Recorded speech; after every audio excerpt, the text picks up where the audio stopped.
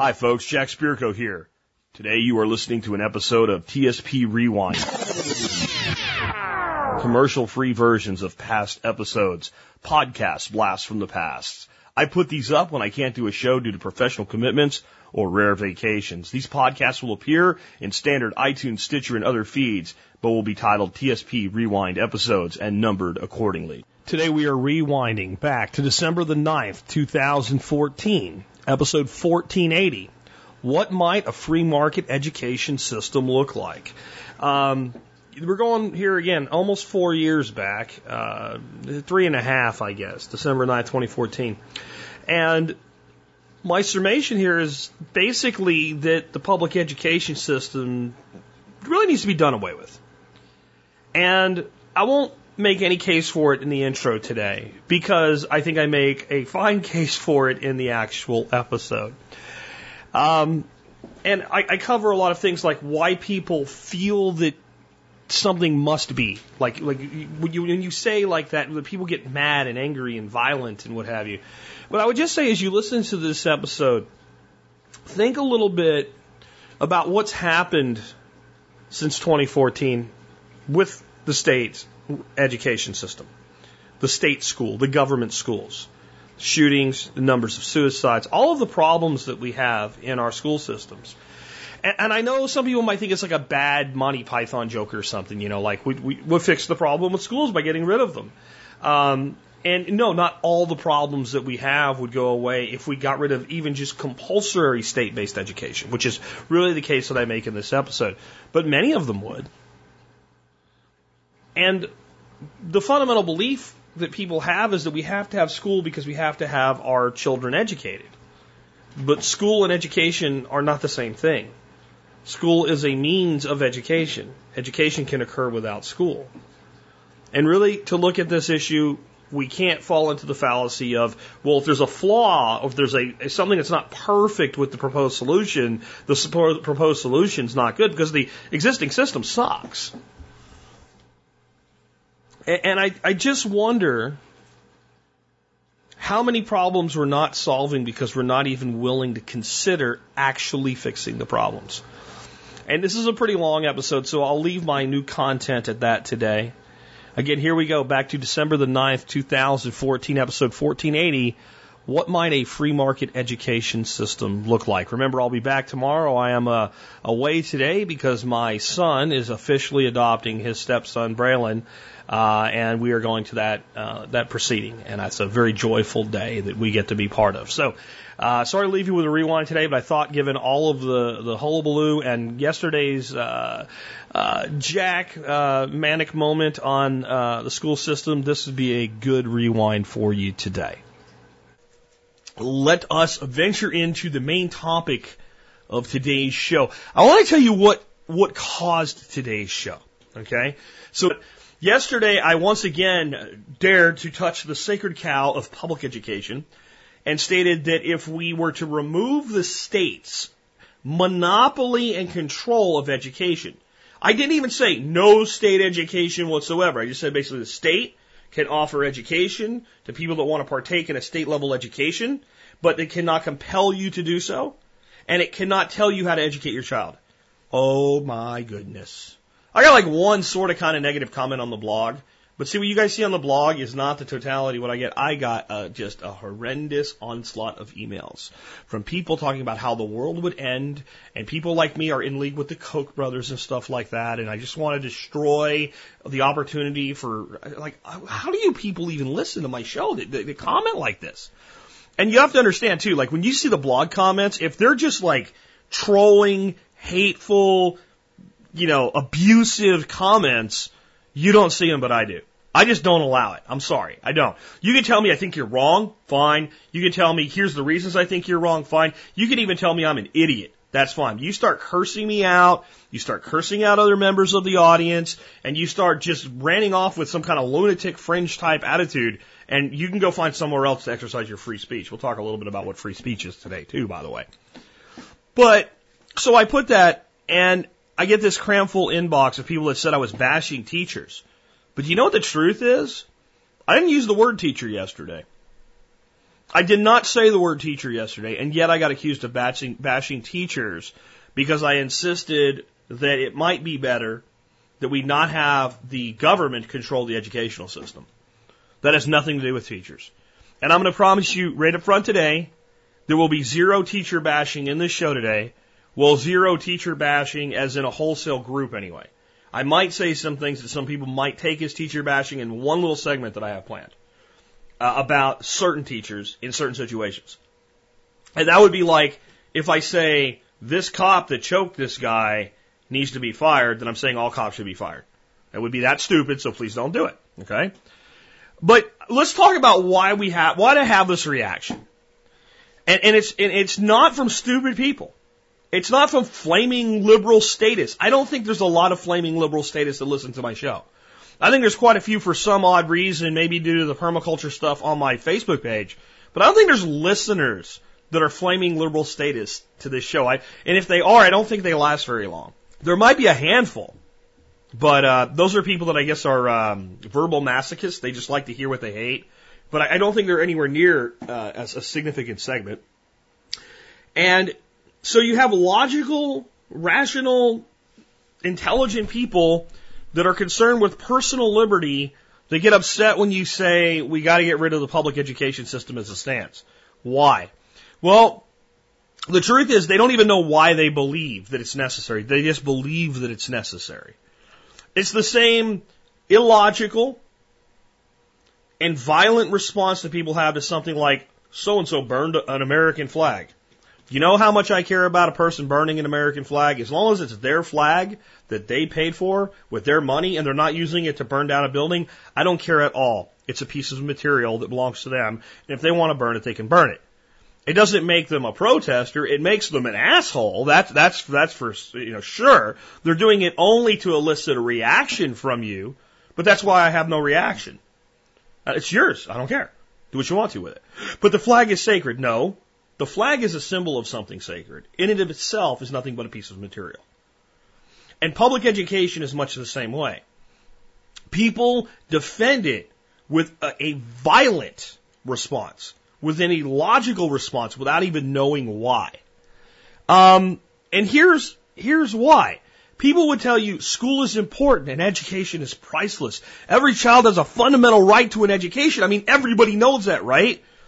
There are both truths and inaccuracies in those statements, and when combined, they create what we call a logical fallacy.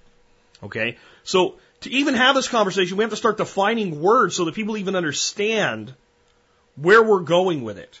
We have to have a higher level conversation than mudslinging. We have to have a higher level conversation than the typical my side versus your side. We have to actually step out of the debate and examine the issue as an outsider. So we have to take a look at things like logical fallacies. A logical fallacy is an unsubstantiated assertion, and it's often delivered with conviction that makes them sound as though they're proven facts.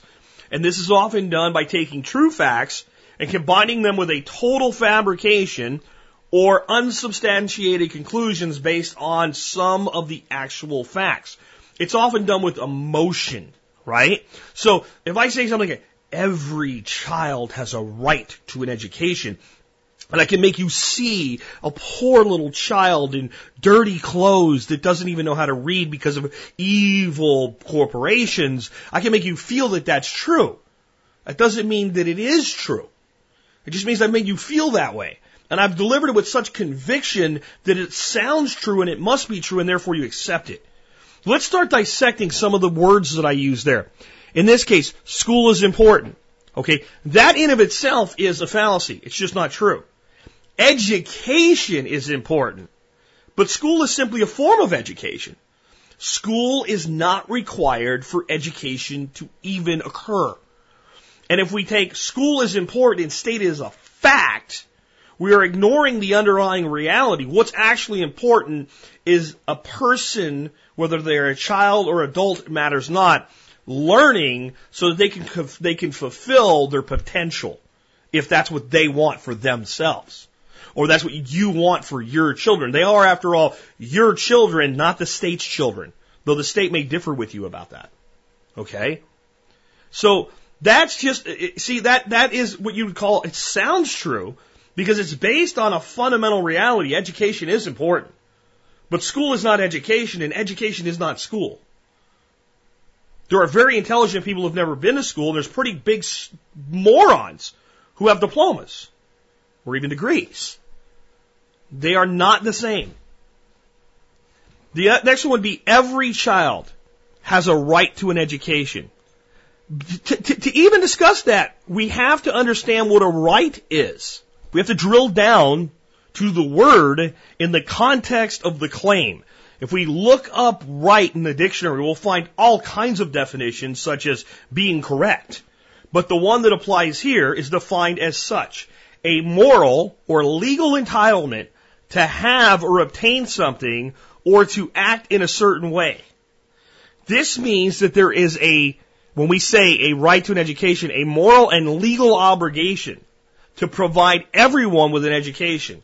Is that actually the case? I don't believe it is. Not in the way that we're led to believe here with this anyway. This also admits a critical reality, that every right comes with corresponding responsibilities. So in other words, I do believe that I have a right to own a gun, and that right is constitutionally protected as part of my right of self-defense in the Constitution of the United States. But my right to own a gun comes with a responsibility not to shoot somebody with it, unless it's defense of life, property, and that's it, right? It also comes with a responsibility that just because I have a right to own a gun doesn't absolve me of my responsibility to make sure that that weapon is kept safe. In other words, if I load it up with a bunch of ammo, get it ready to go, chamber around, safety off, ready to rock and roll, and set it on the monkey bars at a playground where children play, that's not part of my right. My responsibility is about being responsible and safe with that weapon. Okay? And those two come concurrently.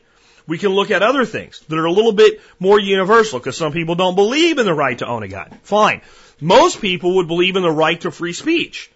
Well, that also comes with responsibilities. One would be not to say incite violence. So if I use the Survival Podcast and the reach that I have to call for violence, and people respond to it, I can be held accountable for that. I can't claim free speech if what I did actually had the intent, and the intent had the clear probability of success. So if I called for the burning of a building, and that happened, I can be held culpable for at least some of the responsibility there. I can't hide behind free speech. I can't walk into a crowded theater, in the old analogy that's pretty simple to understand, and start screaming, fire, fire, fire, and cause a panic, and people get trampled and run over when there was no fire, and say, well, it was my free speech. Moreover, the state isn't responsible to provide you with a venue for your free speech, nor to force people to listen to you, only to ensure that your rights are not trampled on, nor are they permitted to impede them. And this brings us to another fallacy, the fallacy of omission, which is errors occur because the logistician leaves out necessary material in an argument or misdirects others from missing information. So what that means is when we say every child has a right to an education and therefore it must be provided by the state, we are omitting all of these other factors. The education comes with a responsibility. If you want an education from me and I agree to teach you, and we come into a contract in a private organization where I say learning at my school costs $50 a week, and we sign a contract and I agree I am now obligated to teach you. But you are also, in order to have that entitlement, which you've purchased now, delivered, required to learn and to do the things that are necessary in my school. And you're not entitled to a refund if I give you the teaching and you refuse to use it. There's no right to education. What it is a right to access to an education. And the state is not to be here to provide rights. That was never the intention of our form of government, which is a democratically elected republic, where minority rights are protected above majority will. Okay? It was never the case that the state was to give you your rights. It was to protect and defend them. And what that means is the state, one in itself, cannot impede your right.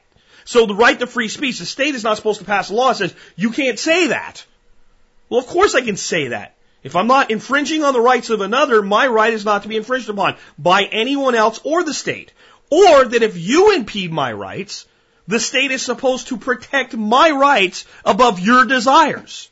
Okay? So if we apply that to a right to an education, which, by the way, is not constitutionally protected, that doesn't mean it doesn't exist. Just because something's not in the Constitution doesn't mean it doesn't exist, but the government is not even charged directly with that right. But if we are to look at that and assume that is a right, a child has a right to an education, and I don't like the word child. I think that is playing to the emotions. I think human beings have a right to an education.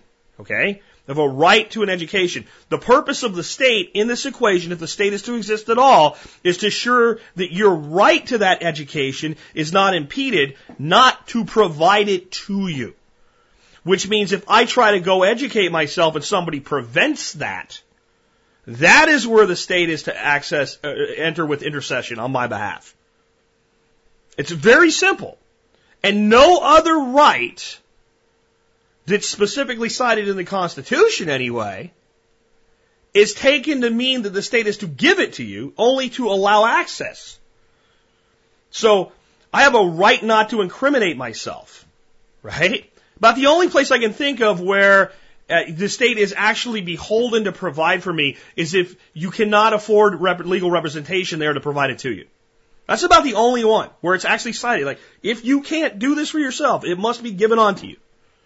Okay? And I only need legal representation if the state is making an accusation against me of some sort, or wishes to compel me to speak. And I always have the right not to speak. But the state does not have the obligation, and when I start speaking, to say, you know, since you have the right to shut up, let me put my hand over your mouth.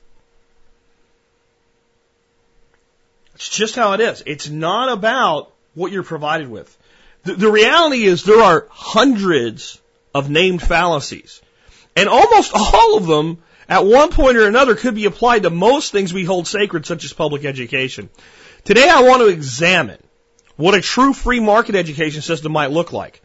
Once we do, I ask you to use logic and reason to determine for yourself, not if such a system would be perfect, only would it be better than what we already have. Every system is flawed. This doesn't mean a system with flaws can't be better than a system with even greater flaws. So if you say, well, we can't do that because a private education system or a free market education system has a list of flaws, and therefore it won't work, or therefore it's worse, and you admit the fact that our underlying system, a state-imposed, compulsory, monopolistic education system, has greater flaws, is actually another type of fallacy. I wonder, can anybody tell me what that fallacy is? What is the proper name of the fallacy that infers since one system is flawed, it can't be better than another system, which is also flawed, perhaps even greater? Still a challenge for you today. Anyway, let's just start out with, is every child entitled to a good education? I don't believe so. I believe that students are entitled to the education that they pursue and engage in. You are not entitled to anything, honestly, as far as I'm concerned, as far as that which you will not do for yourself. You know, if you want air, you're entitled to air, but you must breathe for yourself, if we want to go that basic. And the next question would be then, well, does the current system even provide a good education for every child? Even if we were to say, yes, I believe every child is entitled to a good education, does the system we have provide a good education to every child? And the answer, I think you would say, is no. No matter what we decide is the level of good, I can show you segments of society that are below that level. Not just in performance, but in delivery. You can't tell me that if I take you to a really well-run school and I take you to one of the lower performing schools, that the education being delivered and the quality of the teachers and the quality of the material and the quality of the learning environment is equal. It is only the students who are performing worse. And it's the parents of the students whose fault it is. That if I were to take all the teachers from the one school and teleport them to the other and vice versa, and all the assets and all the resources they had, and the students remain the same, that the quality of the education wouldn't go up for one segment and down for the other. Because if you told me that, you'd be lying through your teeth and you would know it. There's a reason people pay more money to get into what they call a good school district, in that they'll buy a more expensive house and pay higher taxes. Because in essence, it is a tiered education system, and better things are available to students who live in certain areas whose parents are charged more for their education through a backdoor we call taxation. So not every student gets a good education today. So even if they're all entitled to it, the current system is not meeting the obligation. So when we're looking for something better, we're only looking for something that can do it better, not necessarily meet the full obligation. So if the current obligation were being met at 70 percentile, right, even if it was a full-on obligation by society, if another system could meet it at 80%, that better system would be more useful and should be implemented if we're charged with it. If we're charged with the obligation. The current system, the best we can do is 70%. This other system would give us 85%. It still has flaws. It's still better. So that's how we should judge what should we do next from a standpoint of education. The next question is, whose kids are they? Do your children belong to the United States of America? Or do they belong to you? Who is actually morally and legally responsible for their health, safety, and welfare? The state or you? The state is actually charged with protecting their health, safety, and welfare. You are charged with seeing to it. The state is only to intervene when that health, safety, or welfare is infringed upon by the malicious actions of another or the incompetent actions of another. I mean, if someone's too stupid to know how to feed a baby and the state steps in and says, yeah, we're going to make sure this baby gets fed, I don't have a problem with that. But when the state steps in and says, we don't like what you're feeding your child, we don't like what you're teaching your child, we don't like how you're teaching your child, so we're going to take them away, now I have a problem with it. Unless there's malice or injury, there's no crime. That's my child, not yours. Not the state of Texas where I live, not the state of New York or California or Florida where you live. That's my child. And legally, under common law, that is the case. The state today is trying to reverse that and actually assert that the state has greater rights to determine what goes into your child's body and brain than you do as parents. We need to reverse course on that right now, and the school system is the front line of that battle. This has nothing to do with teachers. This is to do with the system run by and mandated in a compulsory requirement by the state. It has zero to do with teachers. Nothing. It doesn't mean the teachers aren't agents of the delivery system, because they are, but it's how they're taught, how they're trained, how they're evaluated, how they're employed, how their standards are set. They are no more responsible for it than any other profession in any other similar situation. The tax collector, the auditor from the IRS, is not your enemy. He is the agent of your enemy. He is the gun of the enforcer. The law enforcement officer that arrests somebody for illegal behavior that shouldn't be illegal is not the problem. The law and the state's ability to enforce a law that is immoral is the problem. The teacher is not the problem in public education. The system is. The teacher is the agent of the state. Now, teachers, I want you to think about that. It's probably a word you've never heard yourself called before.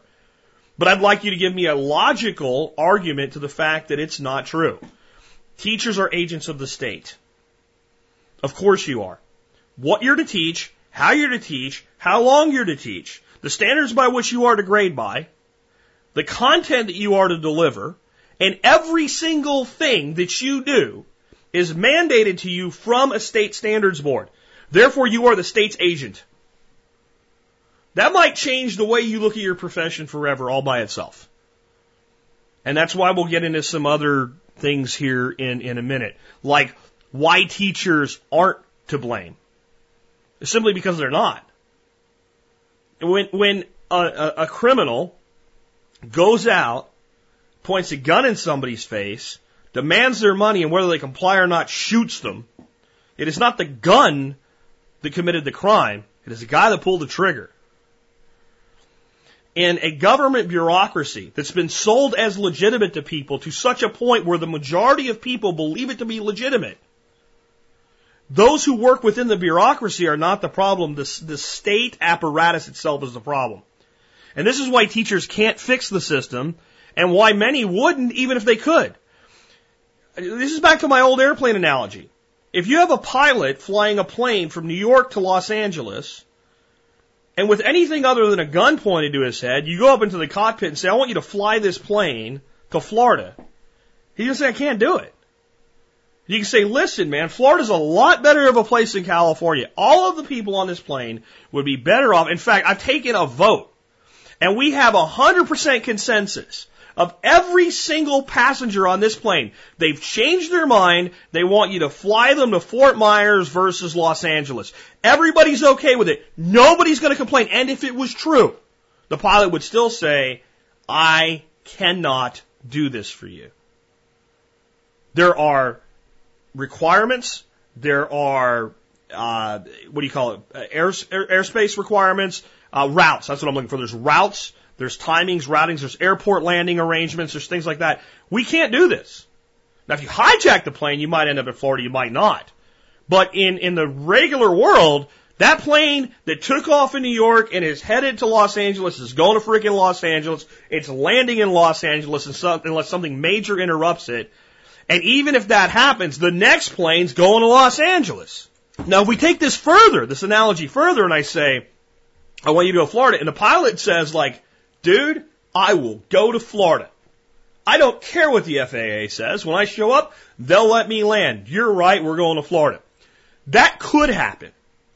It's not likely to happen, and there's a lot of people in a lot of trouble if it does, okay? But it could happen. But if you say this to the pilot, what I want you to do is I want you to fly the plane out over the ocean, and I want you to go under the ocean like a submarine, fly around down there for a while so we can all look at whales. Then I want you to come up out of the water, point the plane 90 degrees up, break the atmosphere of the planet, fly around the world so we can see what our planet looks like from space, and then land in Los Angeles like they wanted you to anyway. About the time you're being injected with some sort of a drug to calm you the hell down because you're nuts, the pilot might bother to explain to you, this is an airplane. It is not a submarine. It is not a spacecraft. It doesn't do those things. And now, even if you had a gun at the pilot's head, demanding that he comply with you, and you were willing to shoot him and he knew it, there's actually no way he can comply with what you're asking for. In many ways, that is the situation our teachers are in. They know the curriculum is flawed. They know the methodology is flawed. They know that they could do better if they were just given 30 children and said, you run things your way, but they can't. And many of them would not fix it if they could, because many of our teachers like the current system the way that it is. It's pretty cut and dry. They know what their deal is. They know what their responsibility is. And the longer they've taught and the closer they are to retirement, the less motivated they are to rock the boat. But in the end, I'll defend even those teachers' actions of staying the course because they know very well if they rock the boat long enough, the only thing that's going to change is they might get tossed out of it. And that's reality. So teachers cannot fix the current system the way that it's built. And many wouldn't even if they could.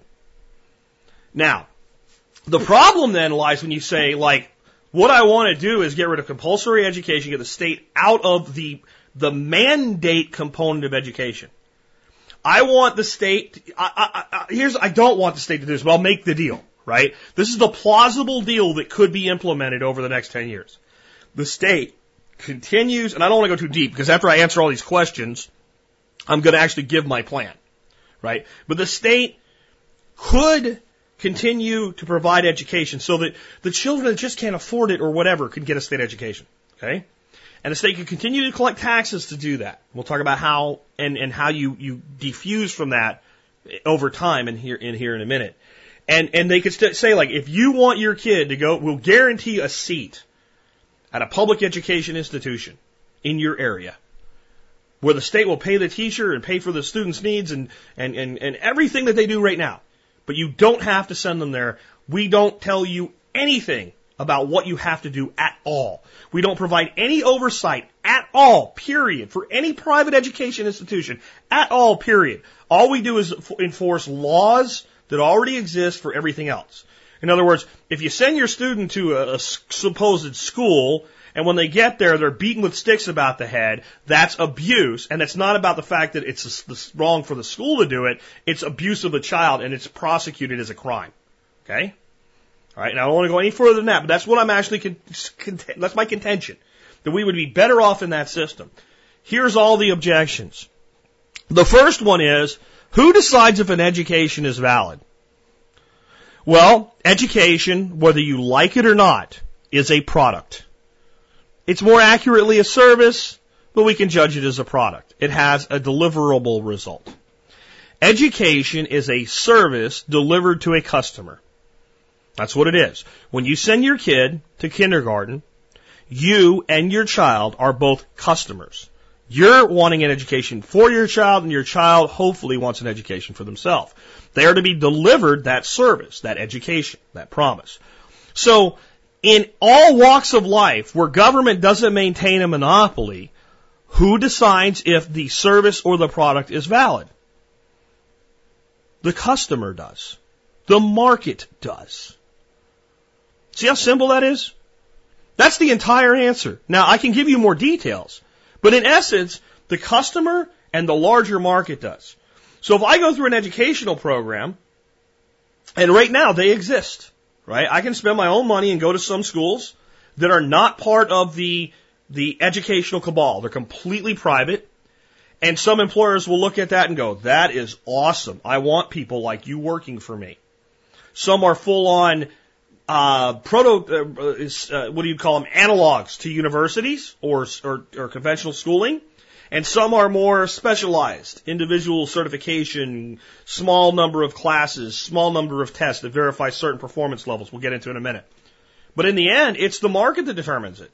The student decides whether it's worth their time and their money and their commitment, and employers and customers of the student decide whether it's worth their time. It doesn't always have to be a job.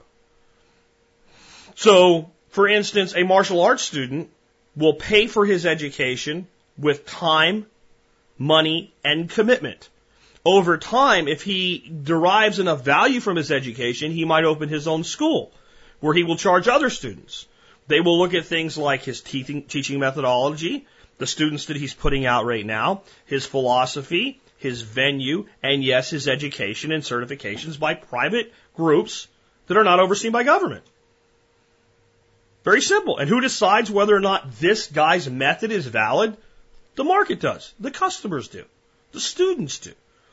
The supporters of the students, whether they're parents or sponsors or what have you. That's who decides. It's that simple. Now, how would we ensure that standards are met or that standards are valid? The answer is we don't. Again, we're back to the market and the customer. You're not going to have a school where children learn absolutely nothing, can't read, can't write, can't do math, the three basics, and people are going to spend money to send their kids there, or even put their kids there. The average person does want their child to learn. That's how we got sold on this public monstrosity of education. So we don't need anyone to ensure that the standards are valid as a common set of standards. Now, what you would have are individual organizations saying, if you want our seal, if you want our endorsement, our recommendation, these are the things you must do. This is the fee you must pay, and this is the analysis you must undergo to determine whether that would be.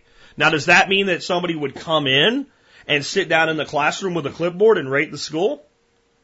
Or does that mean that a certain percentage of students that graduated a certain level from that school, I'm going to call it grades because the school might call it something totally different, must pass a certain test to a certain level of proficiency to prove that they're learning that? What does it mean? You don't get to say. The standards body that develops that curriculum gets to say. One may say, if you want our seal of approval, and the state can do this too, by the way, as long as it's voluntary. The school could say, we are approved by the State Public Board of Education of the state of Texas as being valid. Or whatever the state wants to say about it, as long as they don't say you have to have it. And another one might say, we have the seal of approval from the North American Educators Society. Well, who are they? They're a group of people. They set up, here's their website, here's their standards body, here's what they do, here's what they require of us. And a school might have no certifications. It might have 10 certifications. They can all come from private entities. This already works, and it's already highly valued. Many of you will have heard the term Sig Sigma Black Belt. This comes from Jack Welch's Business Principles. And this is a certification that you can acquire. It's not even that expensive. It is challenging, but once you have it, your value to employers goes up. There's a Google Apps for Business Certified Development Specialist, right? And that's something that Google administers and puts their stamp and says, you are a certified development specialist for Google applications. And that has value. Microsoft, Microsoft Certified Systems Engineer. I guarantee you MCSE after your name has a much higher value to many employers than BA. Or even, dare I say, MA. In many instances, MCSE might be worth more than PhD. But it doesn't come from a vaulted institute of higher learning with government oversight. It might. Colleges can run an MCSE course, but you don't have to be a college to do one. You have to just do what Microsoft says that you have to do. I used to have some pretty prestigious letters after my name. One of those sets of letters was Jack Spirko, RCDD. What's an RCDD? A registered communications distribution designer, which is overseen by the Bixby Group. Right? What the heck is a Bixby? It's yet another acronym that stands for Building Industry Consulting Service International. And does RCDD mean anything? Depends. If you're in the cabling installation industry, it means a lot. There's jobs where if you want to bid to provide the service, the customer requires that you have at least one RCDD on staff. So I was able to obtain employment because I had RCDD certification. Is it meaningful? Is there a relevant standard? Absolutely. In fact, I no longer can say I am an RCDD. I have been removed from the Hall of Records of the vaulted Bixby. If you go look me up there now, I'm not there anymore. Why? Because I failed to maintain the continuing education requirements to maintain my certification, and therefore I am no longer credentialed as an RCDD. Right? So who determines the standard is valid is whoever's paying for the standard, whether that be the employer, the customer, or the customer of the customer, who is technically an employer. What about children that can't afford a good education? That's another one. Okay, so to get this deal done, I'm willing to leave a public education sector in place. It just cannot be mandatory anymore. So that objection right there, if you believe that the public state solution to education is valid, and it is good enough, and it is a minimum standard that should be maintained as available, then it's there. Okay? I don't even think that that has to be the case. I believe that in the world today, that we can provide an education access point for students for a couple $1,000s a year per student. At the absolute most, and the number should go down over time. Because if I invest in your child by giving them a computer, that computer should last them a fairly long period of time. And then the only thing I have to pay for to make sure your child has access to education in this world that we live in today, honest to God, is an internet access point. And in most places, you can get high-speed internet for $15 a month. Now, I'm not a student of Common Core math, but I can do that math. That's $180 a year. And if you have multiple children living in your home, that one bit of internet access provides for everybody. I don't care if it's $100. $100 for internet access would be $1,200 a year. And if you have one student, that's $1,200 a year. There is not a school in America that gets close to providing jack diddly crap for a student at $1,200 a year. They'll tell you it can't be done. So I think that, and that's just one. See, the thing is, this is what people don't get. As soon as you remove the state, like pulling the cap off of something, just get rid of it. Throw it over there and go, anyone wants to use it can use it. It's still over there, but it's not over here anymore. You find thousands of solutions that you never even thought of because the state was interfering with them. But Jack, if you need to be educated, you can't just have internet access. I think the average student can learn as much from the Khan Academy right now as they do from the basic public education system that we consider a minimum standard level threshold. You can even learn Common Core there if you want to, and it's all freaking free. And how many more places would develop free educational components and programs and find other ways to monetize what they're doing if we got the state out? So the fact that children can't afford it is a non-starter, or that parents can't afford it is a non-starter anyway, but I'm willing to leave the option. You know, the public option for healthcare, you can still get private healthcare, but what about having a public option? What if we did it in reverse? Now, I don't want to make the deal going forward into a public option if it's not already there. I think it's a big can of worms. But if we already have not a public option, but a public mandate, and we can scale back the mandate to an option, I'll make that deal. So that objection just goes away. It just isn't there anymore. Then how can we ensure access to education if not the provision of education? How can we make sure that kids, that some stupid parent just doesn't prevent their child from obtaining an education? And I would say we could look at children as what they are, small humans that have their own set of rights, and that if their right to an education is infringed upon, that then we can intervene and say, you must allow your child to have a right to an education. I don't think we'd have to do it very often. I really don't. And I think the people that actually prevent their children from getting an education at all do that already anyway under the current system. They simply don't send them to school. And most of them go unmolested. Parents are not persecuted for not sending their kids to school. Parents are persecuted when their kid who was going to school stops going. It's a lot like the tax system in some way. There's people that have never paid a dime in federal tax. And they've never heard a word about it, and they might get away with it for the rest of their lives. It's getting harder and harder, but it's been that way for a long time. And it would be the first time they file taxes that they really come up on the radar. And, you could say, well, employers take it down and all. Yeah. But I mean, people that do odd jobs and stuff. There's people that have lived their whole lives. All they've ever done are odd jobs, work for cash, etc. They get by. They live a lower level of existence, which if you don't get an education, you also live a lower level of existence. But nobody really does anything about it. So when you make that argument, you're inferring that's already not the case. Right? It's like saying, well, you can't feed the world with permaculture, with perennial farming. Well, you're making the case that right now that conventional agriculture is feeding the world, and there's people hungry all over the place. So your assertion is a fallacy. It's not true. It's not true because what you're inferring is that the existing system does what you're saying this other system cannot. All right? I really can't make it any more clear than that. But the way we ensure access is that we leave the public option in place. At least until people don't want it anymore. We give people actual choice.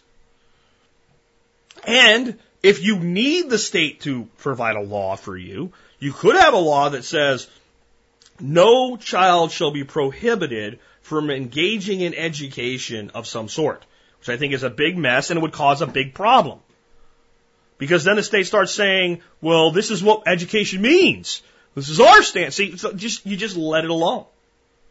You let it alone. I guarantee you, if there is a parent preventing a child from learning at all, that they are committing other crimes against that child. I guarantee you, you will not find a parent seeing to the welfare of their child in all aspects other than education. Now, you may very well find a parent teaching their child things you think are wrong. Like, they're teaching their child that God created the earth out of dust, and that the story of Adam and Eve is literal and real. That's horrible. Those poor ignorant children will never know the truth about the fact that the universe was created by happenstance and chance. I don't care what side of that argument you're on. You do not get to decide what someone else teaches their kid about the origin of mankind. It's not your business. And children otherwise educated to things like grammar, rhetoric, and logic that can read will come across these other theories. And they will decide for themselves what they believe. It's not like they'll never know. It's not like they'll be so sheltered that a little kid will grow up and never know that there's anybody out there that believes instead of pure creationism, that there's also something called intelligent design, and that there's something called basically the theory of pure evolution. That everything is an accident. There is no God. There is no intelligence. There is no concept. That they'll never, this is ridiculous that they'll never hear that. And you know what? Right now there's people walking around that believe any one of those three things, and it doesn't really affect you now. And the public education system will never make everybody believe one thing, nor should it. The world is to be a world of competing ideas. Those of you that believe in pure creationism and want to teach that to your children, my only problem with you is when you fear them hearing the counter argument. And I don't worry about it because sooner or later they'll grow up. And if you shelter them 100% from the counter argument, or just say that everybody that believes that is wrong, the likelihood that they will retain the belief you instilled in them will actually go down, not up. People are most comfortable with belief systems that they are allowed to form for themselves. So the people that try to pigeonhole their children into one belief system are self-correcting to their own problem. They will create active rebellion in their children who will go out and seek other ideas. And it doesn't just apply to religion, it applies to everything. I have a family member who has a son. That son was dating a girl a year ahead of him in high school. I don't want to say who or what because I don't want to be too specific to anybody's name or hurt anybody's feelings. But that girl had parents who were uber restrictive. They couldn't go anywhere in a car without knowing, and you had to call and check in. And like when we had a family event and that girl came to our house, she could only be here for 2 hours, at which time she had to be transported home. Like ridiculous level of oversight. She went away to college this year, and she went away to college, like when kids go away, 5, 6, 7 hours away. Okay? It took about 2 weeks for her to tell this boy that's related to me, I'm sorry, I have to end our relationship. And I guarantee you, she's not under the thumb of the parent anymore, and she's probably doing a lot of things they feared that she would do, probably far more so than if she had been given liberty and freedom in her own life while she was under their thumb, if they had voluntarily removed the thumb. And the rebellion will only increase now. That's true in all walks of life. So the parents that restrict knowledge or restrict learning will actually increase the rebellion, and a rebellion toward knowledge is fine with me. So I think it's self-correcting. Okay? But the next one is, well, then students with wealthier parents get a better education this way. They already do. It's not an objection to doing something new if it's already the case.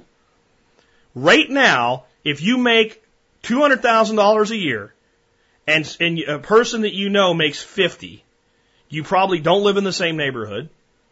You probably don't go to the same school district, and there's probably a marked improvement, at least in how we meter success in the education your child receives and that person with $50,000 receives. The class system in public education has actually created a stratification level where none needs to exist. Because the kid of the mother that's barely making it by on $25,000 a year, the kid of the father that's busting his ass and making a medium income, $75,000 a year for the household, $100,000 for the household, whatever, 2-parent working household, and the kid of the parents that are making $250,000 a year or more, all could be getting the same education if the state didn't tell them where they all had to go to school. It is actually the state system that has created the stratification of quality. It has done it in multiple ways. One, it has done it by holding back the most gifted or creating a little pocket for them to exist in. But basically capping the performance of the top performing schools and barely meeting the performance of the bottom performing schools based on the economics of what's available and the quality of the student body and the quality of the parent body that goes along with that student body. And then the oversight of government itself attempting to make everything level has created stratification. So by removing the state, we would actually lessen stratification, not increase it. But even if it was the same, it doesn't matter because it already happens. In fact, it is the very fact that public education has so much stratification in it and has so much limiting components to it that makes the truly wealthy completely remove their children from it and send them to what they consider higher quality private education systems where they have to pay really, really big bucks. So wealthier families already buy better quality education at every level you can think of. And the fact of the matter is that a child going to school in, let's say, Mansfield, Texas, is going to get a better education than a child going to school just 25 miles away in South Dallas. Period. And it is a direct result of income. And it's just the way it is. So it's already true.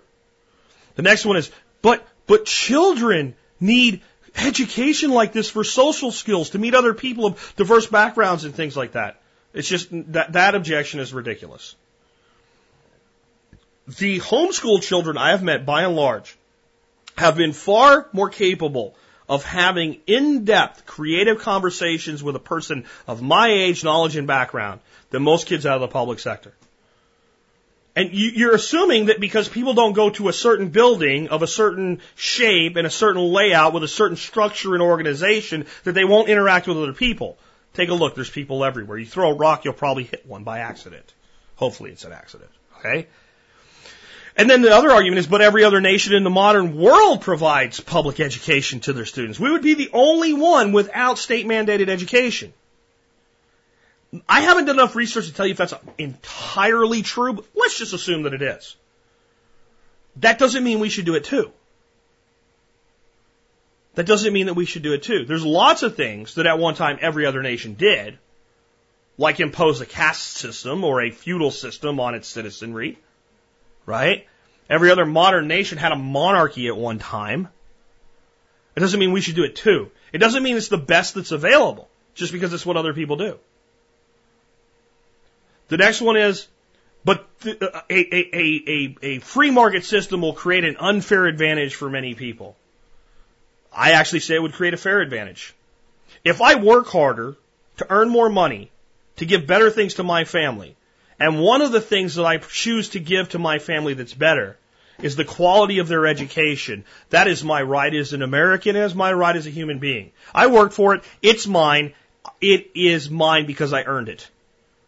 That's first of all. The second of all, you're not going to have a fair system if fair means equality in education, because this is the fact of the matter. Some people are smarter than other people.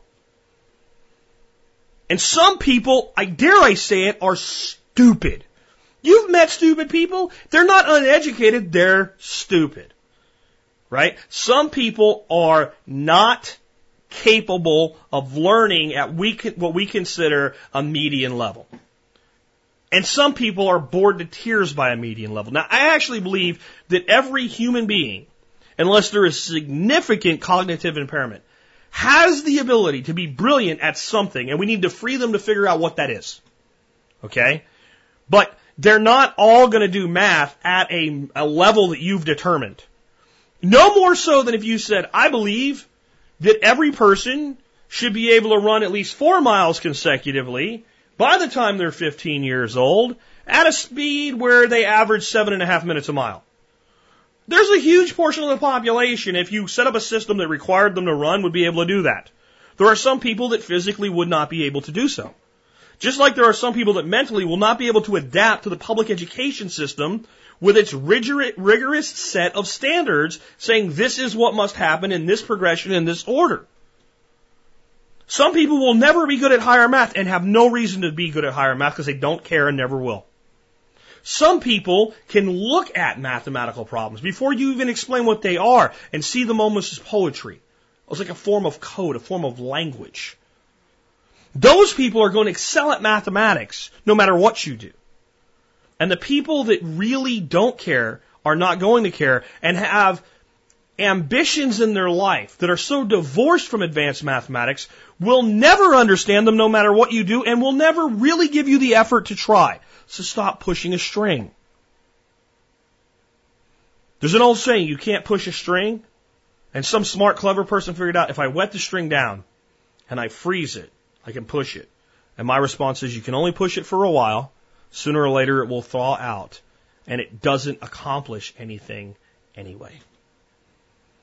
And that's what many of the things we're trying to force on our children and force on our fellow citizens. Because it doesn't stop when they're no longer children. When they're 17, 18, 19, 20 years old and engaged at the education at the university level or getting their education late because they failed to get it when they were young. They're adults and young adults and we're still forcing these things on them.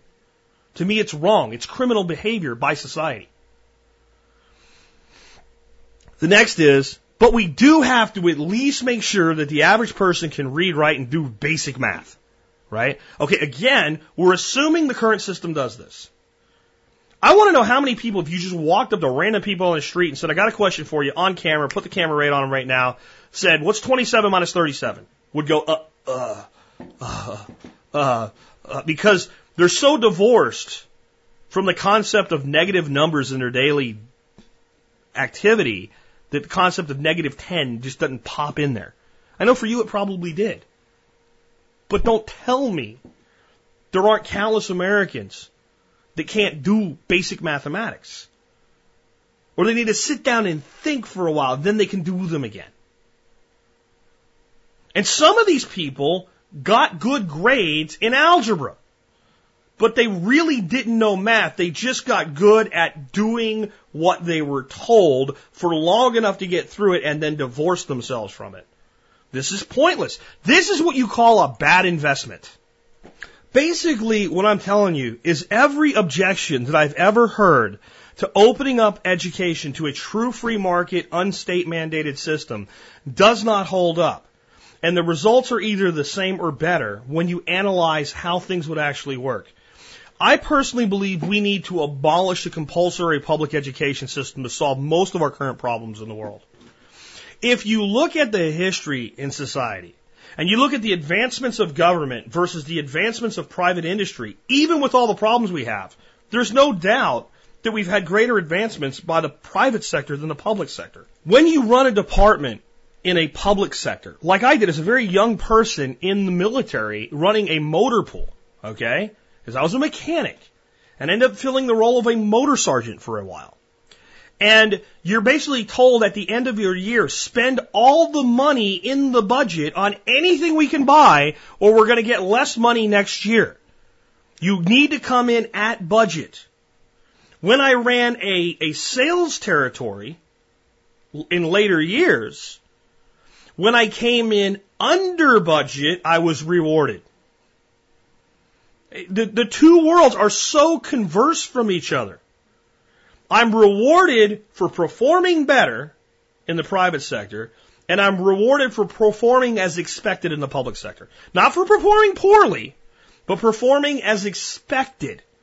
When I exceed the performance standards in the way that's not conducive to the bureaucracy, I am punished. Now, we cannot solve the complex problems in our world with that type of thinking. Innovation, change, improvement, exceptionalism, these things must be encouraged, not repressed. The problems in our world are huge. The problems in our nation are huge. We cannot solve them with the type of thinking that created them. Pretty smart guy named Einstein said that. I'm paraphrasing him there. Well, we can't. And no logical person would assert that we can. I'll tell you that public education, as it sits today, again, not teachers, this system is largely responsible for the stratification of society and the ability of those in power to control our society. Public education, as it is today, literally teaches compliance and obedience to the state. Teacher or not, argue that against me. I defy you to.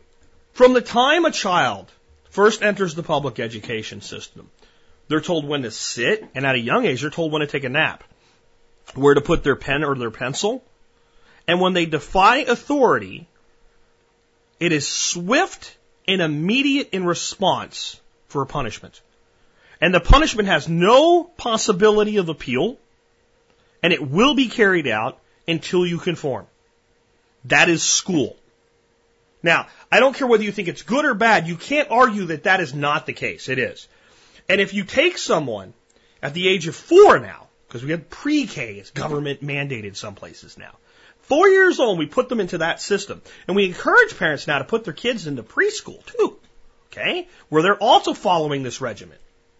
It's still private, but yet it's been handed down. And it's overseen by government that says this is what you do.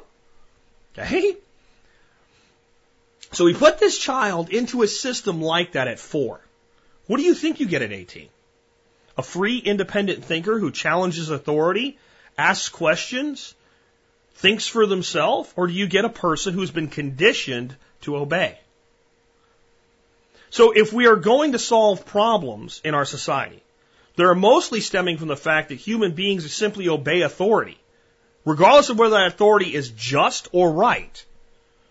Then we have to get out of a system that actually creates and manufactures citizens that think this way. So how would I create this system? Well, if I had my druthers, I would just eliminate public education altogether. I'd just say all taxes that are currently being taken from people to pay for this shall no longer be taken. Everybody has everything back. Go figure it out. I think that would create a lot of turmoil, but it would be relatively fast in repair. And I would even say, we're going to do a 4-year phase out, right? 4 years, we're going to wean people off of it. You know it's coming. You can't say you didn't know, and pull the plug. Like yesterday I said, I wouldn't pull the plug on 90% of government in one day because I think there'd be too many people dead as a result of it. Though I think that would be a good thing long term, if the button you offered me to push took government and reduced it by 90% of its size and scope over 20 years, I'd push it, but if it was over 20 minutes, I would not. Because I would not want the deaths on my hands. Public education, I think that piece can go a lot faster, but I don't think people are ready for it. One more objection before I go on. Well, if we didn't have public schools for kids to be in, where would they be while their parents are working? This assumes that it's the state's responsibility or the public's responsibility to see to the safety of your children rather than your own. And when you say that, you're actually saying they are the state's children. So don't say that. People did figure out how to do this before the state controlled everything. Just saying. Okay? Let's go back to my system, though. So I don't think elimination of the public education system is palatable to the modern person. So I believe in obsolescence as the model. If we make a better system and we create freedom and liberty for people to use it, eventually sufficient numbers will exit the system to render it obsolete, inept, and in the dust of history where it belongs. So that one day somebody's doing a history segment about this thing called public education that no one's ever heard of before. And the way we get there is by making the deal. The deal is the state can see to the availability of education for any child whose parents and child jointly wish for that education to be administered. So if you want to send your kid to Franklin Roosevelt Elementary or whatever the hell they call it where you're at, you can. Just like now. Nothing changes with the ability and the choice to send them there. That is the first thing I want you to understand. Because then all of the objections about how necessary this is are meaningless unless you actually fear that the other side can do a better job. And that's what it all comes down to. Because every objection after that will be, but then so many people will leave. That means the other side's doing a better job. Okay? Okay. But then the very next thing, At that point, we have to say that no child can be compelled to go to school ever, the end. You cannot mandate education or the form thereof, period. The state cannot fine a person, they can't seize children, they can't do jack diddly shit solely on the grounds of we demand this child receive an education that we deem fit. You remove the compulsory component. That is all. Everything else will kind of happen on its own after that. It really will.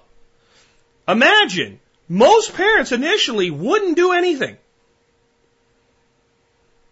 Right? Now, I would say the parent has recourse if the child doesn't go to school. So if you say, Tommy, you're going to school, and Tommy says, there's a law that says I don't have to go anymore. No, there's a law that says that I don't have to send you. But I'm choosing to say the parent has recourse. The state does not. If the state shows up at your house and says Tommy's not in school, and you say Tommy doesn't go to that school anymore, goodbye, they leave. They should have never showed up in the first place. You're filing a complaint for being interfered with at that point. Because you probably already notified them of that. That would be the only stipulation, that once you remove your child from the school, you have to notify them. Tommy will no longer be attending the public education system. Sincerely, Tommy's dad. Bye-bye. Boom. Once that's done, it's over. It's out. It's done. It's not the state's business. Because Tommy's your son, he's not the son of the state of Texas or the United States of America. He is a citizen of the state of Texas or the United States of America. But he is not their son. They do not exert control over him, at least in this aspect, anymore under my system. Then, yes, the state can continue to offer education but not compel attendance. Then, this is the most important piece. The taxes funding education are to be lowered in an apportioned manner as students exit the system. There's a big word that you don't learn in public education anymore, apportioned. Because if you start learning apportioned, you start asking questions about constitutionality and taxes, and you find out that the income tax is unconstitutional as written. So they don't want you to know what that means. But I would add to it for this policy that is to be lowered in an evenly apportioned manner, just so that the politicians understand. And what this means is that if a student of your school is attracting 10,000 tax dollars, we can actually figure out where those $10,000 come from. They don't all come from the same source. Some come from a certain type of property tax, some from certain federal matching funds and other things. And there's different ways that different school boards have chosen to steal money and use it for education. And that's what it is. It's the theft of property. That's what property tax is. You're stealing my money based on my property without my consent. But however you've chosen to take it is how you have to give it back, is what that would mean. So Johnny leaves Franklin Delano Roosevelt University, and Johnny was getting FDR Elementary. I'm not sorry, University, Elementary. FDR Elementary was getting $10,000 for Johnny. If $2,000 came out of bucket A, it goes back into bucket A and it's returned to the taxpayer. So the taxpayer source, where that $2,000 was coming from, no longer is handed that bill. That one tax is reduced in an evenly apportioned manner based on the exodus of the child from the system. The child is no longer a burden on the system, therefore we should no longer have to pay for that child. Not Johnny's dad gets the $2,000. Johnny's dad is part of that bucket, and whatever piece he was paying, he gets back. Okay? That's fair, believe it or not. Okay? And then if $8,000 was coming from another bucket, it goes through that bucket back to the source that it was being taken from. And every child that leaves causes the same effect. So that if half the kids leave Franklin Delano University, right, FDR Elementary, then half of the money is gone. You now have to run the school with half the money. Well, I can't do that anymore. It's too big. Okay, you have a couple things you can do.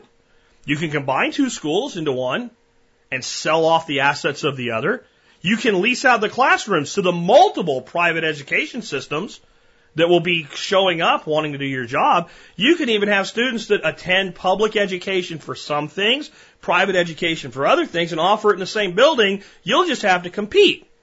You have to compete for who wants to take your space, how much they want to pay you. It's called the real world. I know most people in academia know nothing about the real world. This is how business works. Very, very simple. But you cannot compel attendance, and all the students you lose, because now it's free competition, you lose the money that goes with them, and the money goes back to the people who are paying the bill in a evenly apportioned manner. Okay? Very, very simple. Next. Any person or entity may set up any form of education as long as the activities conducted are otherwise legal. Okay? So, no, you can't set up call it a school, have parents sending your children to that school, and they're being sold as child prostitutes as their education. Okay? That's illegal activity. I'm going to the extreme just to make a point. All right? Now, this doesn't mean that you might not be able to get very, very creative. Let's say that I decided that I am offering an educational opportunity for children to work with me. And I say, I only work with children with a certain proficiency in computer literacy. They have to be at a certain level. They have to be at least 14 years of age. And I don't take any student after the time that they're 18 or 19, whatever age. They say 19. At 19, they have to leave and go do something else. Part of their curriculum is they work within my business. And parents pay me to have them do that. Now, those that work at a higher level, I may discount the tuition, if you want to look at it that way. And that way I'm, in essence, receiving their labor, their work, their effort for free, but I'm providing them an education. Who polices this? The customer. The child doing the learning, and the parent of the child sending the child to me to learn from me. Free, voluntary association of human beings. Now, you might say this is extortionism, but you tell me. You tell me. The God's honest truth, knowing me and my reputation and my brand that I've built. If you had two young people sitting in front of you, and you ran a company that did web marketing, one was 22 years old and had gone through the existing public education system and had received a bachelor's degree in business, but they wanted to go into your company and perform as an internet marketer in your company. Okay? You can hire them. The other child is 19. They've just been booted out of my program. They've been in my program since they were 15. They've been there 4 years. They were homeschooled, privately educated, whatever, but they completed a 4-year internship working with me and working in my business and various businesses and doing active internet marketing. Who are you going to hire and who are you going to be willing to pay more? Which means for that individual who had that goal, I can do a better job. Would I do it? I probably would not. I'm probably not cut out for it. But people like me are.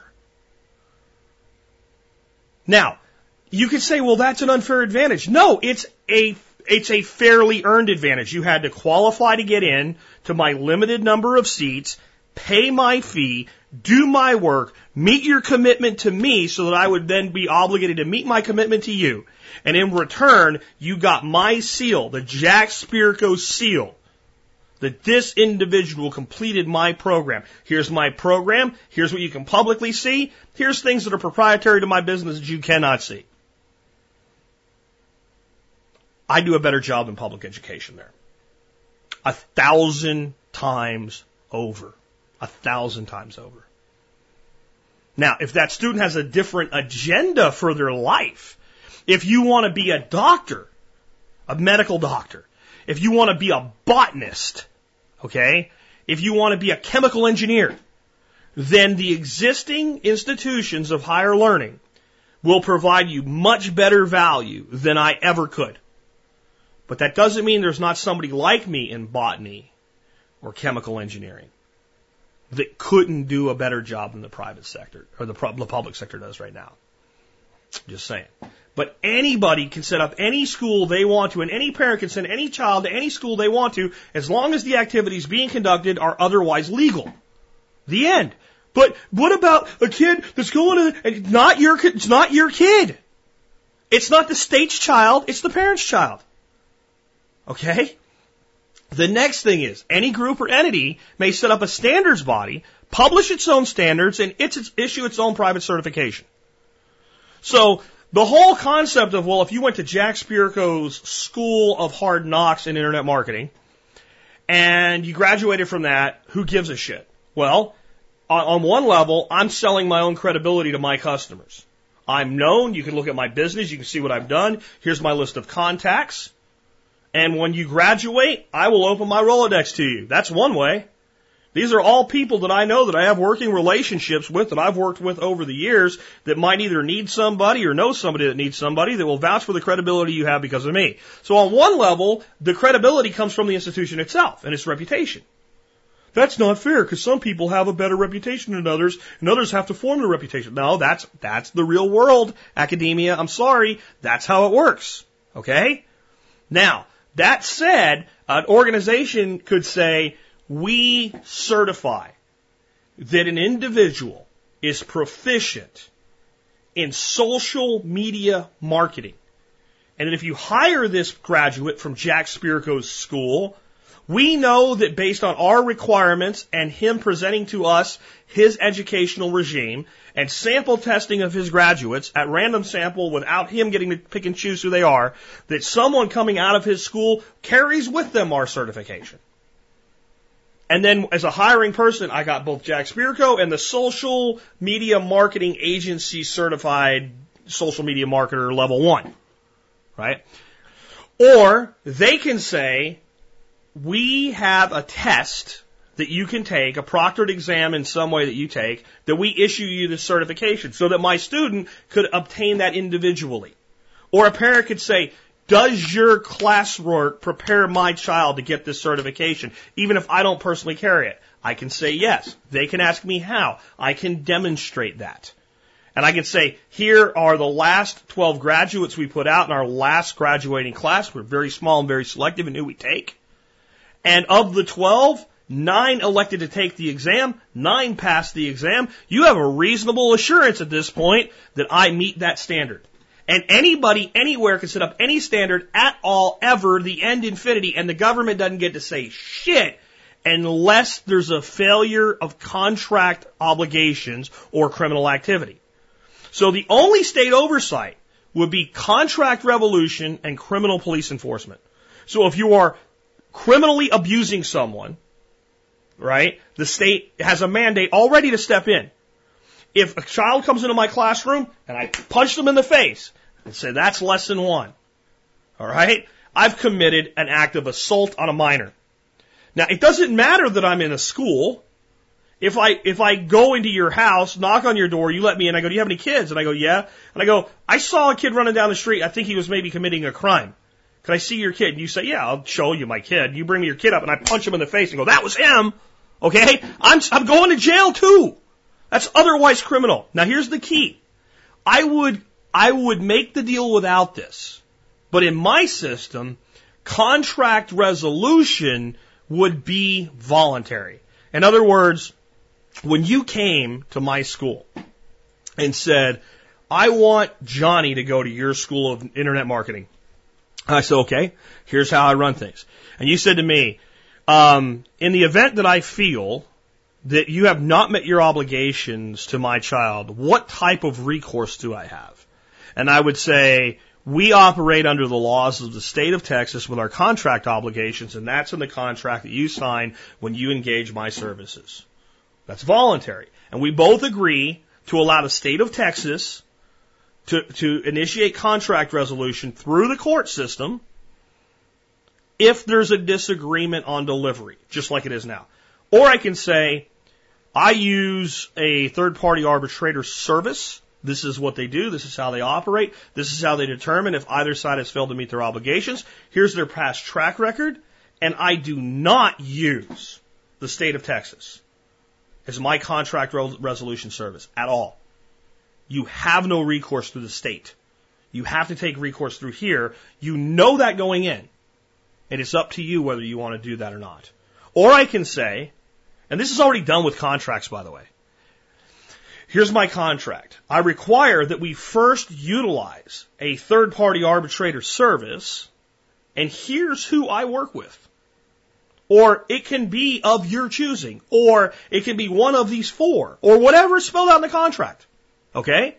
And that if either side feels that the resolution is not sufficient at the end of that private arbitration, then and only then can you proceed with the state solution. We can have any of those.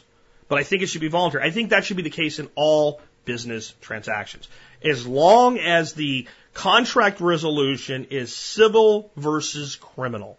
I think if you've engaged in criminal activity, I am okay, depending on how we define criminal activity, but in what most people would agree should be criminal activity with state level function of criminal law enforcement at this time, because I don't think I can sell society ever on coming off of it. But I think this system not only can work, I think it will work over time. I don't think that it will ever work the way that I envisioned it 100%. I think there's so many things that could be set free and loose on the system that I can't even conceive of, that you can't even conceive of, that some 12-year-old will figure out if we let them.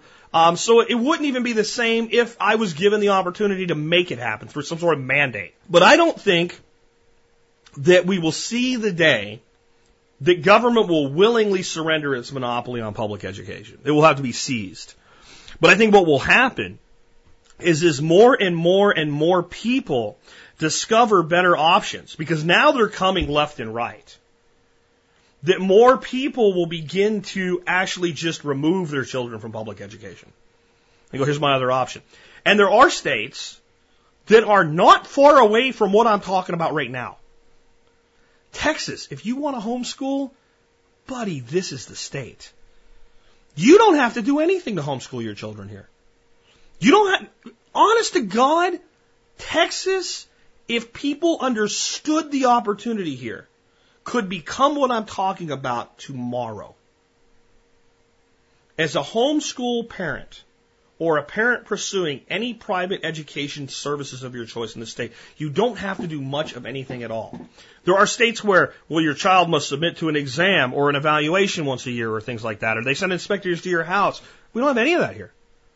It's not as free as I would like it to be, but it's damn close to this, except for the tax redistribution thing, right? As students leave, you see, and people don't even understand that. But this is going to be the natural progression. And what will begin to happen is parents will start to make choices about where they live based on the regulations around education as much as anything else. There's already parents moving to states like Texas and Florida because they're better places to privately educate or self-educate your children. They're already making that decision. As that happens more, states like money. States like money. They love money. They love money more than anything else in the world. Money is a means to power for states. And they will do just about anything they can do to get money. If you think only corporations are greedy, you have not paid attention to government spending. And the direction of government spending and the corresponding direction of government extraction of wealth from its citizenry has gone in one direction. Since George Washington, it's gone in one direction. Up. Little bitty blip by Eisenhower does not qualify. I'm sorry. Okay? It doesn't. And the transference of debt from public to private and then back to public doesn't make it work either. If you want to look into that, you can.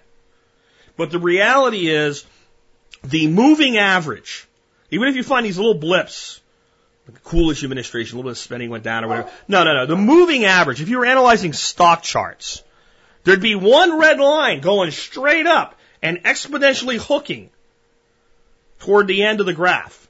And if we went out 20 years, that hook for right now would appear to disappear because a bigger hook's going to exist in 20 years. Governments are the greediest entities of any and all out there. Far more greedy than Microsoft. Microsoft wants more money, they must give you something for it. The government wants more money, they just have to figure out how to take it and where to get it from. Now, one way they get it is when at the state level, when people move to their states, walking to freedom.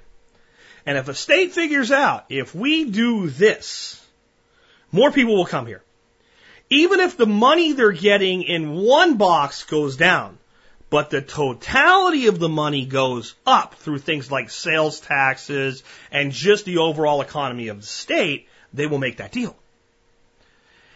And as states start to figure out, we can attract parents By making it such that they can educate their children as they see fit, they will attract people. Now, who are they going to attract? Are they going to attract the very people that you're worried about keeping a system in place for? Or the people that are going to have what some people will call an unfair advantage? They're going to attract reasonably intelligent, reasonably affluent families who want something better for their children and are willing to figure out how to get it for them.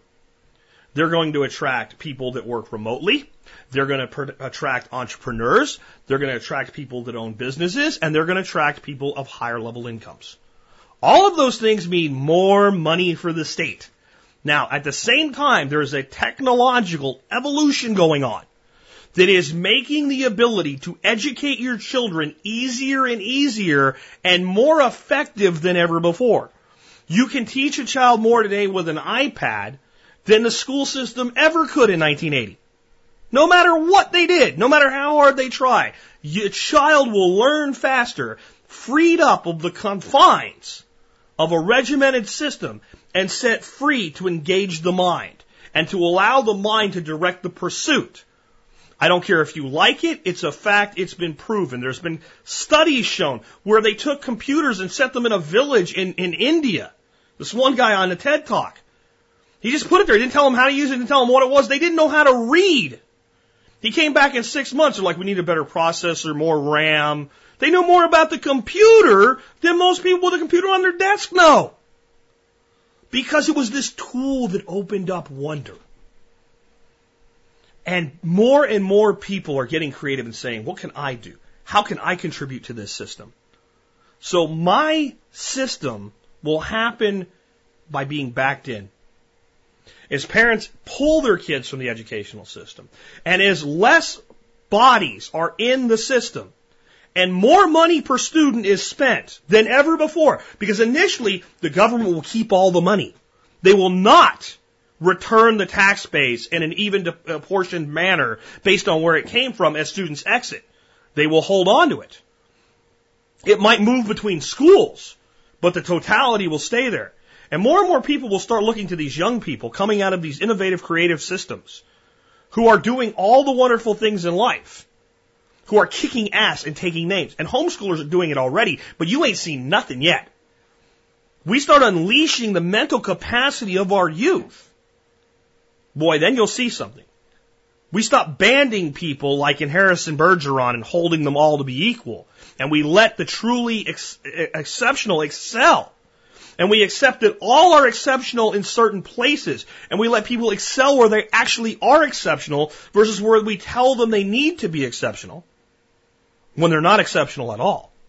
We stop telling people that they're special and great and exceptional where they're not and freeing them to figure out for themselves where they are. And the advancement that we will get will be just huge, magnificent advancement. And people aren't as stupid as the government thinks. And while the average person might be the average idiot, there's enough people paying attention and awake to start looking at going, look at that. I want that for my kid. And many adults will start saying, I want that for myself. I'm going to go there and get an education. They never taught me this stuff in school. And they're going to be learning alongside their teenager. Both learning at the same time. Not one teaching the other. Actually, one teaching the other in both directions, but overall learning together. And when that happens, it's done. It's a 10 to 20 year exit cycle. It's already started. We're already a couple years into it. It is literally as if someone has flushed a giant toilet and the massive, huge bureaucracy of public education is spiraling into the toilet. But it's a toilet the size of a black hole. And if you're up at the top of the rim, where you're slowly circling right now, you're circling so slowly that your perception is blurred. And you don't even know that that's what the movement means. There's a perception of movement sideways, but you cannot yet perceive of a movement down. But what happens when something's flushed?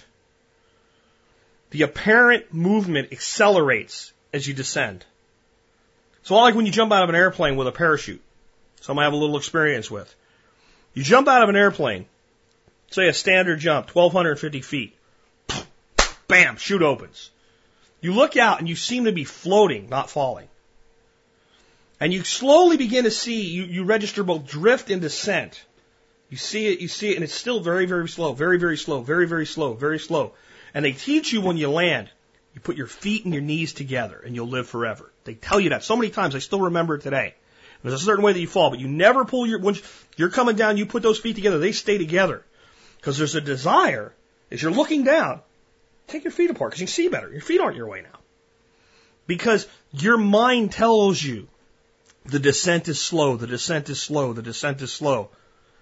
And something happens. In about the last 20 feet of the descent, your speed remains constant. You're coming down at the same speed you have been from the very beginning. But every foot you go, your apparent speed increases, almost by 2 times. So the last 4 or 5 feet, boom, it's almost like you're hit with an impact, like a truck hit you.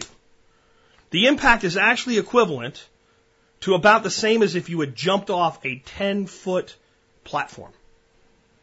That's what you're training yourself to do when you go to airborne school. It's not these nice, pretty parachutes that the acrobatics use, and you can strap a chair to your ass and puff them up at the last second and slow down an air brake and land in a lawn chair. I've seen that done. It takes a bit of skill, but it can be done. You're in a T-10 Charlie or a T-12 Bravo, you hit the ground, buddy, you're hitting the ground. Thud. And if you don't do it right, you got broken legs. Minimum. Okay? And that is what's happening to the public education sector right now.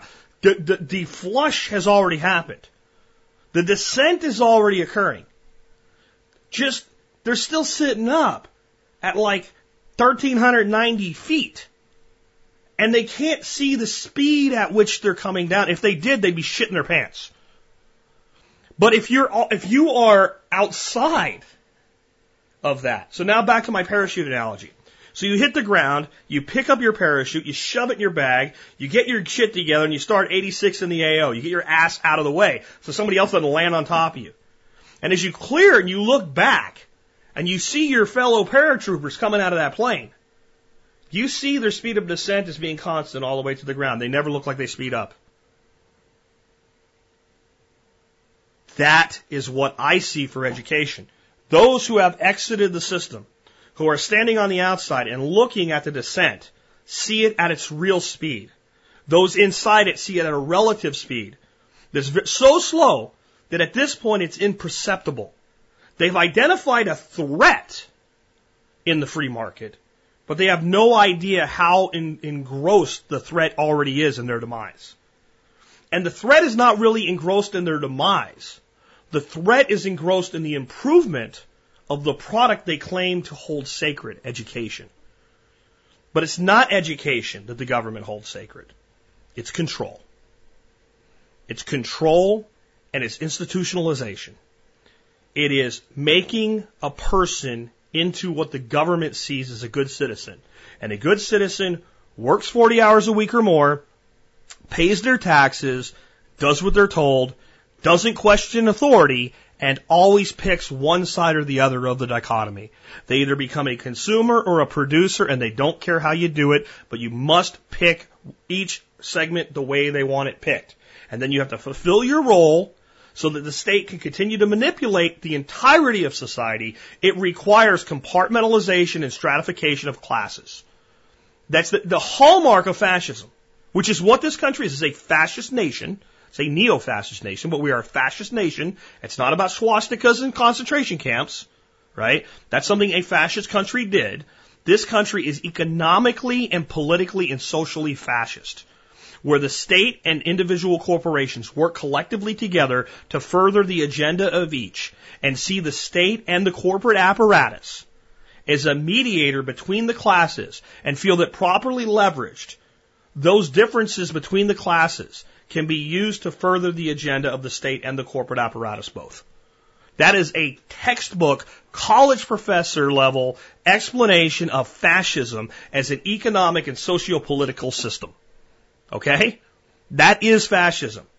And they'll teach that in a university, and yet the student does not look out at their own society and go, that's where we live in. They go, oh, I get it, the Republicans are fascist. And the professor says, well done, young man or young lady. Now you are my equal, at least sort of.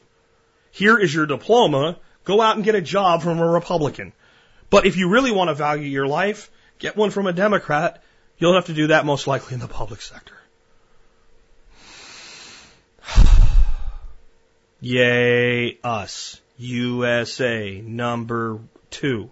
That's right. We're now the second largest economy in the world. We're not even number 1 as the largest economy anymore. USA can be number 1 once again. We can. We can do the magnificent things that it would seem that our destiny and our opportunity would indicate. But if we are to do it, we will not do it in the halls of government. We will do it in the hearts and minds of our citizenry. And for human beings to do truly great things, they must be free. The human being is not a cow. And it is not designed to be treated like a cow. It is not to be herded and milked. The human being is to be like, believe it or not, a pig.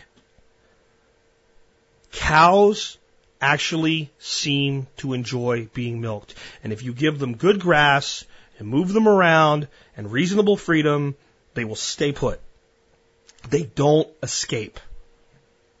They don't even really try. Cattle go feral by necessity, not intent.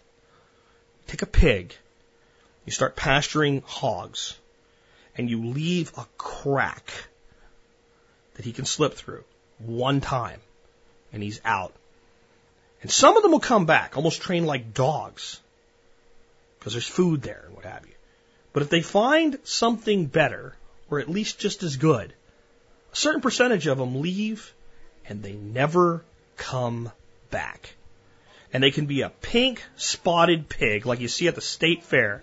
And in 2 or 3 generations, their grandchildren will start to look like their wild prodigy. This is a fact. And there's over 6 million feral hogs in the state of Texas alone. Because given the opportunity for liberty, the pig will take it and the cow will not. I know it doesn't sound right, but we need to be more like pigs than cows.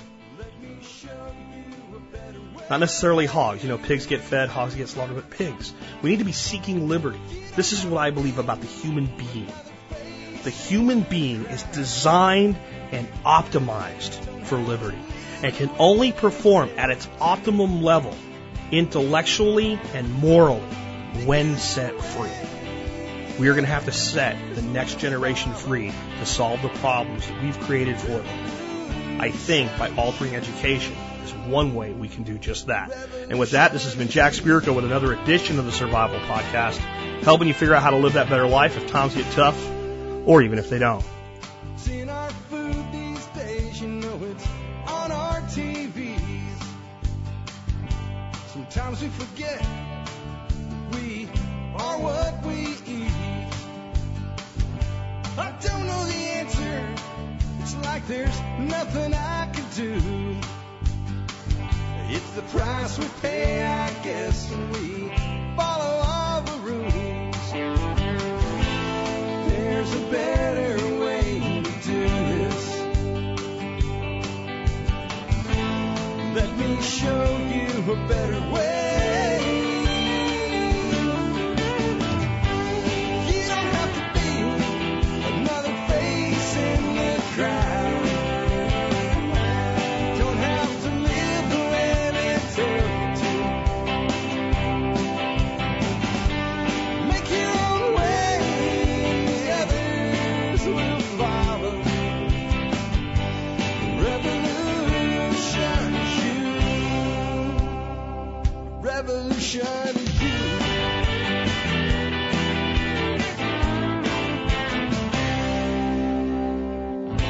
Someday we'll realize our children just can't pay. 'Cause nobody up there cares.